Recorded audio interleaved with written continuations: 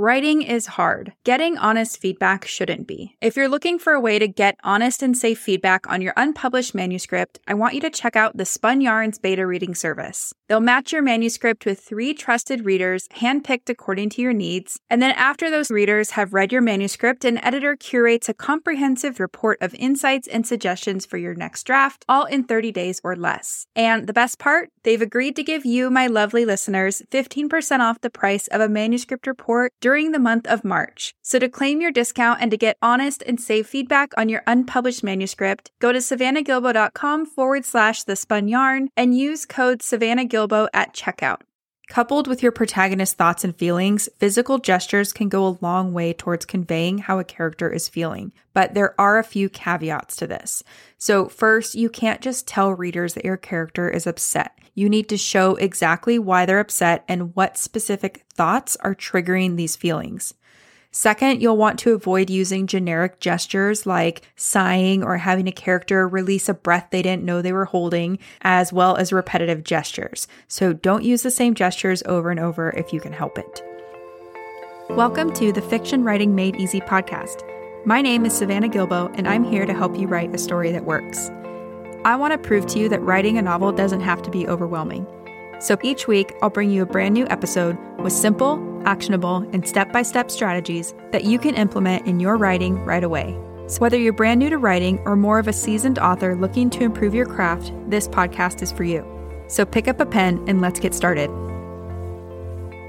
In today's episode, we're going to talk about how to start a scene with the right amount of context. And by the right amount of context, I mean that the reader has enough context to know what's going on so that they can stay fully immersed in the story. And the reason I wanted to tackle this topic today is because as writers, it's really easy to forget to add the appropriate amount of context into each one of your scenes. When you're writing, you're inside a character's head, so the context is very obvious to you. And because of that, it's not always easy to realize that it might be missing from the page. But readers will definitely notice a lack of context and they'll wind up feeling confused. And their confusion will pull them out of your story. At the very least, it'll make them go back a few pages to make sure they didn't miss something, but the result is the same. They're confused and they're no longer immersed in your story. So the good news is that there are 3 important contextual elements that you can basically check off at the start of each scene to make sure you're giving readers the appropriate amount of context. And that's what we're going to go over in today's episode. I'm also going to show you how Sabaa Tahir does this in the first scene of An Ember in the Ashes. So in case you've never read this book, I wanted to give you a quick summary of what we're going to look at before we dive into the meat of today's episode. In the first 800 words of this scene, so everything before the central conflict kicks in, we see Laya, who's up late waiting for her brother Darren to come home so that she can confront him about where he's been sneaking off to and what the drawings in his journal mean. She's worried that he's been secretly working for the Empire, the very same Empire that killed their parents and their sister. Darren is about to explain everything when he hears a noise coming from outside the house. So again, this is just the beginning of the very first scene. It's not the complete scene. It's only about 800 or so words. If you want to read the whole scene, you're going to have to purchase the book or download a sample. I will include a link to that in the show notes. But we can learn a lot from how the author set up the context of the scene in the first 800 words. So let's talk about those 3 really important contextual elements, and we'll look at how those show up in our case study. The very first thing you'll want to establish is where and when the scene is taking place. So is it occurring immediately after the previous scene? Has it been 5 months? Has the location changed? Are we still in the same location? Where and when is this scene taking place? And whatever the case is, you'll want to make the time and location as clear as possible in every scene, ideally in the very first paragraph. This is important because, again, we want to keep readers immersed in the story and we don't want them flipping back pages to be like, wait, how did we get here? What happened? Where am I? So looking at our case study in the very first paragraph of An Ember in the Ashes, the author lets us know exactly where and when the scene is taking place. The first couple lines read, "My big brother reaches home in the dark hours before dawn, when even ghosts take their rest. He smells of steel and coal and forge. He smells of the enemy." So right away, we know that the protagonist Laya is at home, so that's the where, and we know that it's in the middle of the night, which is the when. It's hours before dawn. We can also infer from just these few lines that she's up waiting for her brother to come home, and that for some reason she associates the smell of steel and coal and forge with the enemy, who is unknown to us at this point. We're going to get more information on that in a second. But that's the very first contextual element that you will want to include in every single one of your scenes, the time and location, or the where and the when that the scene is taking place. The second thing you'll want to establish is your character's mental and emotional state. So what are they thinking and feeling when the scene opens? Have they carried in their mental or emotional state from the last scene? Or has it been a little bit since the last scene and maybe now they have a different emotional or mental state? You'll also want to consider what they're expecting to happen or what they're hoping will happen in this scene. So really just everything going on in their mind and in their heart. And this is important to establish at the beginning of each scene because it's going to help contextualize everything that happens in the rest of the scene. It's also going to help you write realistic behavior because you'll better understand what's fueling and motivating your character as they navigate the external events of the scene. And in general, there are two main ways you can show your character's mental and emotional state. Number one, you can let readers into your protagonist's mind and show their thoughts and feelings about whatever is affecting them. Number two, you can let your protagonist's behavior and physical gestures give insight into their mental and emotional state. Coupled with your protagonist's thoughts and feelings, physical gestures can go a long way towards conveying how a character is feeling, but there are a few caveats to this. So first, you can't just tell readers that your character is upset. You need to show exactly why they're upset and what specific thoughts are triggering these feelings. Second, you'll want to avoid using generic gestures like sighing or having a character release a breath they didn't know they were holding, as well as repetitive gestures. So don't use the same gestures over and over if you can help it. And all of this is important because it helps you establish the stakes of the scene. So stakes are basically what your character stands to lose or gain within a scene or within a story. It's why what the protagonist wants is important to them. And you can always get to the stakes of a scene or a story by asking two questions. What does the protagonist think will happen if they succeed? So what do they stand to gain if they succeed? And then what does the protagonist fear will happen if they fail? So what do they stand to lose if they fail? And whatever your answer is, you're going to want to make it as specific as possible. So you don't want to say something like, my protagonist fears that they will feel failure, or something that's abstract, like she will feel like she doesn't belong anywhere. You want to zero in on the specific mental image that the protagonist is picturing as their best and worst case scenarios. So really important, you want to be specific. And if you articulate a character's hopes and fears, the reader is going to understand why what's happening matters to the protagonist, and they're going to feel more invested in the outcome. It's also what makes things more satisfying if your protagonist ends up succeeding, or more poignant if they fail, because now we understand what success or failure means to them specifically. So let's look at the next few paragraphs in the first scene of An Ember in the Ashes. He folds his scarecrow body through the window, bare feet silent on the rushes. A hot desert wind blows in after him, rustling the limp curtains. His sketchbook falls to the floor, and he nudges it under the bunk with a quick foot as if it's a snake. Where have you been, Darren? In my head, I have the courage to ask the question, and Darren trusts me enough to answer. Why do you keep disappearing? Why when Pop and Nan need you, when I need you?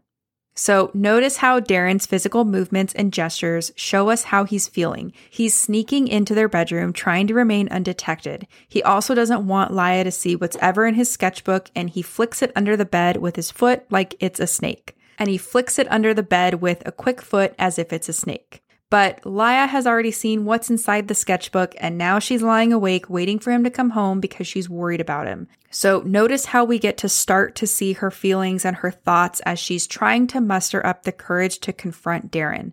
And we get all of this on the very first page of the book and of the scene. We're going to see this play out a lot more in a second too. But this is the second contextual element that you want to include at the beginning of each one of your scenes, your point of view character's mental and emotional state. You're also going to want to continue to show your character's thoughts and feelings throughout the scene, which again, we're going to see more of in a second. The third thing you'll want to establish is your point of view character's scene goal. So what does your character want and why does this matter to them? And a lot of writers have trouble with this one because there are really two different goals that you need to think about in each individual scene. Number 1, what does your character want when the scene starts? And then number 2, what does your character want after the inciting incident of the scene happens? So I won't go too deep into the second part because I have a whole episode about scene structure, and that's episode number 40, which I will link to in the show notes. But basically in that episode, I talk about goals and how they sometimes change after the inciting incident. I will touch on this briefly in a second, but if you want to go deeper, go listen to episode number 40. So in this episode, what we're mainly talking about is that your character needs to be doing something at the start of each scene.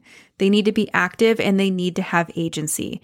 And this is important because it prevents your story from being boring. It also helps readers empathize with and relate to your character because we all want something and we like to see people go after their goals and succeed, or go after their goals and, fail, but at least they tried, right? So what is your character doing when the scene opens? What do they want initially? And then why do they want it? And if you've structured your scenes correctly, your point of view character will have already made a choice in the previous scene that resulted in the consequences that they have to act on in the current scene. So you might already know your character's initial scene goal based on the work you did in the previous scene. There are caveats to this, like if a lot of time has passed in between your scenes, but for the most part, you should be following the same central thread from scene to scene. Now, sometimes a character's goal and motivation is really obvious. So, for example, let's say in the last scene that you were working on, a character is trying to escape a crime scene unnoticed, but someone sees them and pursues them on foot. So in the next scene, it might be obvious that their goal is to escape whoever's pursuing them. But other times it's not as obvious and you will need to make it more clear for the reader.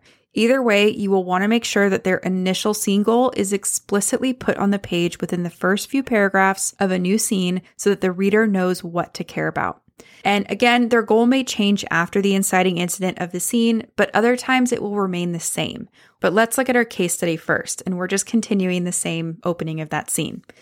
Every night for almost 2 years, I've wanted to ask. Every night I've lacked the courage. I have one sibling left. I don't want him to shut me out like he has everyone else. But tonight's different. I know what's in his sketchbook. I know what it means. You shouldn't be awake. Darren's whisper jolts me from my thoughts. He has a cat's sense for traps. He got it from our mother. I sit up on the bunk as he lights the lamp. No use pretending to be asleep. It's past curfew and 3 patrols have gone by. I was worried. I can avoid the soldiers, Laia. Lots of practice. He rests his chin on my bunk and smiles Mother's sweet, crooked smile. A familiar look, the one he gives me if I wake from a nightmare or we run out of grain. Everything will be fine, the look says. He picks up the book on my bed. Gather in the Night, he reads the title. Spooky. What's it about? I just started it. It's about a djinn. I stop. Clever. Very clever. He likes hearing stories as much as I like telling them. Forget that. Where were you? Pop had a dozen patients this morning, and I filled in for you because he can't do so much alone, which left Nan to bottle the trader's jams by herself, except she didn't finish. Now the trader won't pay us and we'll starve this winter, and why in the skies don't you care? I say these things in my head. The smile's already dropped off Darren's face. I'm not cut out for healing, he says. Pop knows that. I want to back down, but I think of Pop's slumped shoulders this morning. I think of the sketchbook. Pop and Nan depend on you. At least talk to them. It's been months. I wait for him to tell me that I don't understand, that I should leave him be, but he just shakes his head, drops down into his bunk, and closes his eyes like he can't be bothered to reply. I saw your drawings. The words tumble out in a rush, and Darren's up in an instant, his face stony. I wasn't spying, I say. One of the pages was loose. I found it when I changed the rushes this morning. Did you tell Nan and Pop? Did they see? No, but Laia, listen. 10 hells. I don't want to hear this. I don't want to hear his excuses. What you saw is dangerous, he says. You can't tell anyone about it, not ever. It's not just my life at risk. There are others. Are you working for the Empire, Darren? Are you working for the Marshals? He is silent. I think I see the answer in his eyes and I feel ill. My brother is a traitor to his own people. My brother is siding with the Empire. If he hoarded grain or sold books or taught children to read, I'd understand. I'd be proud of him for doing the things I'm not brave enough to do. The Empire raids, jails, and kills for such crimes, but teaching a 6-year-old her letters isn't evil. Not in the minds of my people, the scholar people. But what Darren has done is sick. It's a betrayal. The Empire killed our parents, I whisper. Our sister. I want to shout at him, but I choke on the words. The Marshals conquered scholar lands 500 years ago, and since then, they've done nothing but oppress and enslave us. Once the Scholar Empire was home to the finest universities and libraries in the world. Now, most of our people can't tell a school from an armory. How could you side with the Marshals? How, Darren? It's not what you think, Laia. I'll explain everything, but... He pauses suddenly, his hand jerking up to silence me when I ask for the promised explanation. He cocks his head toward the window. Through the thin walls, I hear Pop's snores, Nan shifting in her sleep, a mourning dove's croon. Familiar sounds, home sounds. Darren hears something else. The blood drains from his face. So we know Laia stayed up late to ask Darren where he's been sneaking off to and why he has certain drawings in his sketchbook. She wants to confront him and she wants answers. You can see from Laia's thoughts that she's not going to let this go. She is very determined to get answers. And from Darren's actions, you can tell that he's trying to avoid a confrontation with his sister. He doesn't want to tell her anything because he doesn't want her to be in danger either. So that's the third contextual element you will want to establish at the start of each scene. What your point of view character wants at the very beginning of each scene before the central conflict kicks in. I also want to point out that we know what's at stake if Darren gets caught because it's laid out nicely in this scene opening. This is why Laia is so worried about him running around late at night. If she doesn't get answers to where Darren's been and why, she will continue to be tortured by his absence, and she might even lose him like she lost her parents and her sister. So remember earlier I said you want to be specific with the worst case scenario, and we see that in this example here. Laia is very worried about him being killed like her parents and her sister. And this is important because at the end of this example, remember we're only looking at the first 800 words in this scene, Darren hears a noise coming from outside the house, and we learn that it's the Empire conducting a night raid. So going into the central conflict of this scene, we already know what's at stake and what kind of people the Empire are. We know exactly what Laia is worried about happening. And this noise that Darren hears, or the Empire coming to do a night raid, this is the inciting incident of the scene because it kicks off the central conflict and it gives rise to a new scene goal for Laia.